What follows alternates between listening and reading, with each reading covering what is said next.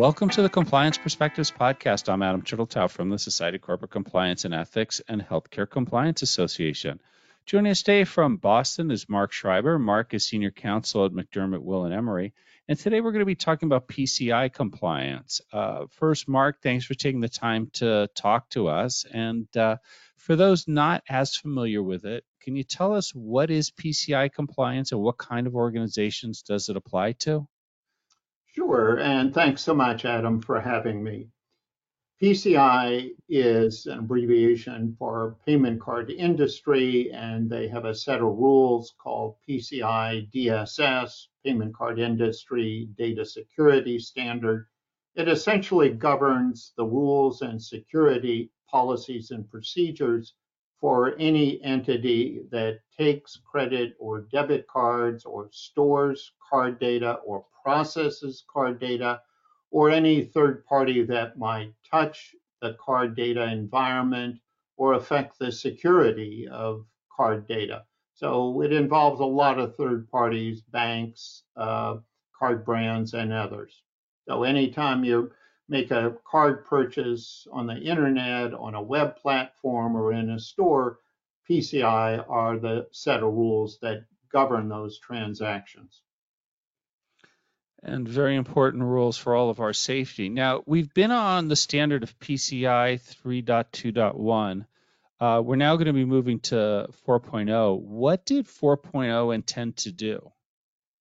Yeah, 4.0 is the next iteration of PCI DSS. The prior version was 3.2.1. The Payment Card Security Council issued a new version in the last year or so. It gave us a couple of years grace period. It's been maybe 7 years since they amended the last version. This version is far more detailed and robust. It's intended to clarify some misunderstandings of earlier obligations, to make them clearer and more succinct. And it also imposes a bunch of new obligations. In fact, there are 53 new obligations for everybody and 11 new obligations for third parties. Wow. So let's talk about those third parties. What did 4.0 change about third-party service providers? Well, we knew in the prior version that third parties had to be monitored and overseen by the merchant. But this new version of 4.0 makes it much more exacting. And why bother with third parties? Well, we know from various research studies that something like a third or maybe 40% of card breaches are due to third parties. So the security obligation on the connections between third parties, merchants, web hosting facilities, any transaction over the internet is very important. And with the pandemic, there was just an exponential increase in card transactions, and thus the risk went up. That wasn't the intent or the background for 4.0, but it is a reason why they started putting in these additional requirements. So just to tick off a few, the merchant's got to maintain a list and description of all of its third-party service providers. They have to have written agreements with these TPSPs that account for the security standards. They have to establish a process for due diligence prior to the engagement of any third party. They have to implement a program to monitor third parties at least once every 12 months. And they have to obtain or complete information about which PCI obligations are managed by the third party, which are managed by the entity, usually meaning the merchant, and which are shared between the two. And the latter translates into this so-called responsibility matrix. That's been around for a number of years, but a lot of times third parties or merchants either didn't ask for it or didn't do it. So now a third party has to acknowledge in writing to customers, often meaning merchants, that they're responsible for certain aspects of PCI, and they have to comply with requests from the merchant or the customer to supply their attestations of compliance or information about the responsibility matrix and who's responsible for what in the card environment. So it's a much more rigorous and detailed oversight of third parties and a lot more responsibility on the merchant.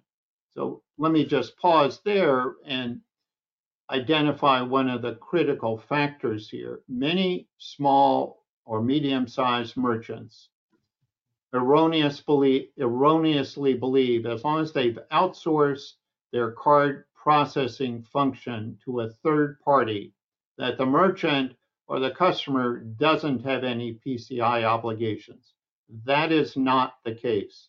The merchant is still on the hook, and new version 4.0 makes that explicit. And that's a big change for organizations. Let me just stop for a second to ask about the responsibility matrix.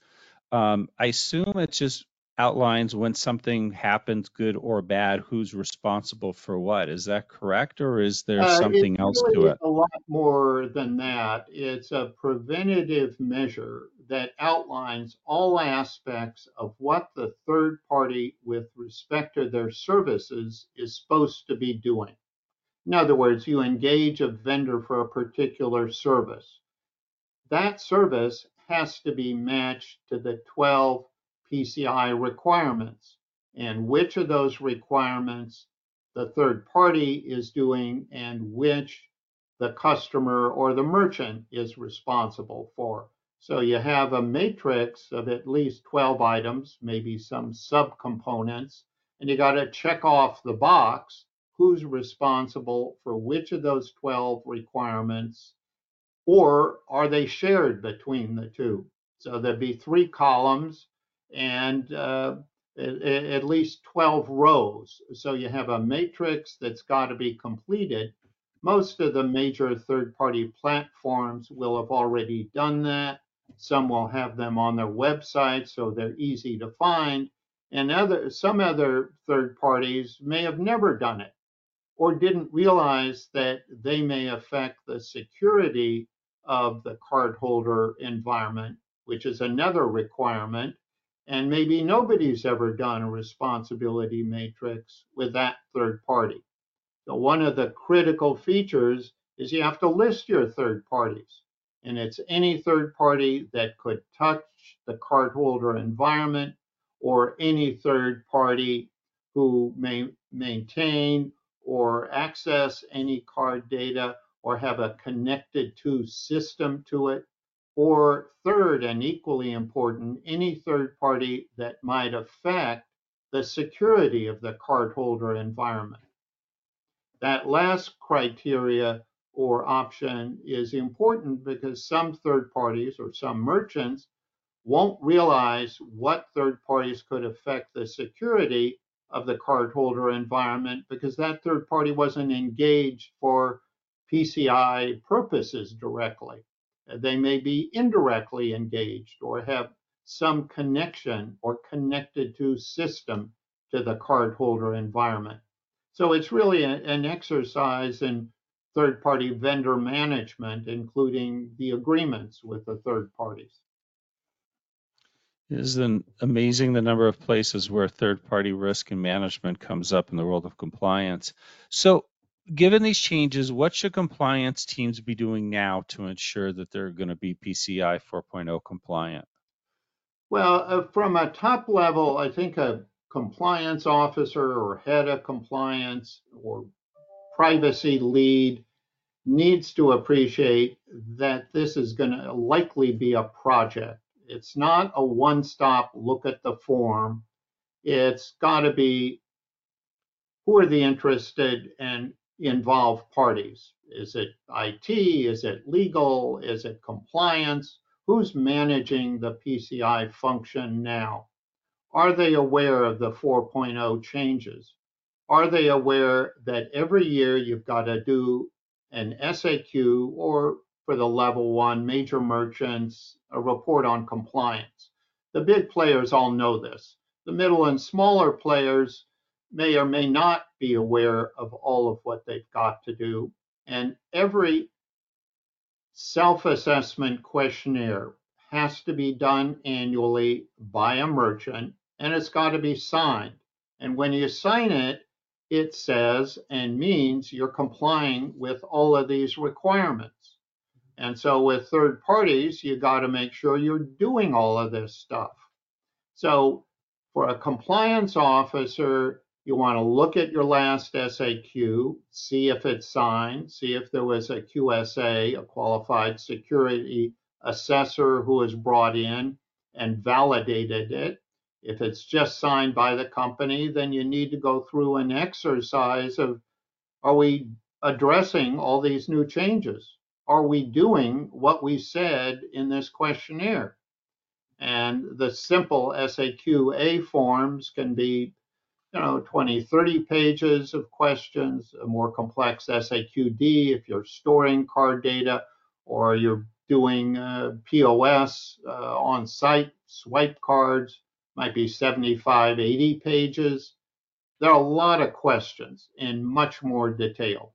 So how do you accurately complete that form, validate you're actually doing what you've said on that form, and appreciate what the new changes are that go into effect next year? So it's a job, and it may well be a heavy lift. It may be an especially heavy lift if there is new technology that the company has begun to employ that might touch the cardholder environment. And with the proliferation and expansion of card purchases and new technologies, platforms, and structures, there is a lot more connectivity often to the merchant's cardholder environment, some of which may not be recognized until you do this inventory. So it's a job, It and it's certainly not going sounds to like take it. place right away. No, I think that, an 80-page questionnaire is not something you can go through in a day, or at least, and do it in a good way. So where are you seeing the greatest struggles around this? Is it just the sheer amount of self-assessment that needs to be done, or are there other issues that are causing challenges for organizations? Uh, at the outset, a number of organizations need to appreciate the basics. A, they have to do these SAQs every year. B, they have to be completed and accurate. C, that mere outsourcing your card payment function to a third party payment platform isn't enough, and that there's more to do. So if you get past the basics, the next level is any new technologies that the company has employed or deployed that might affect or connect to the cardholder environment. Have you scoped your cardholder environment correctly?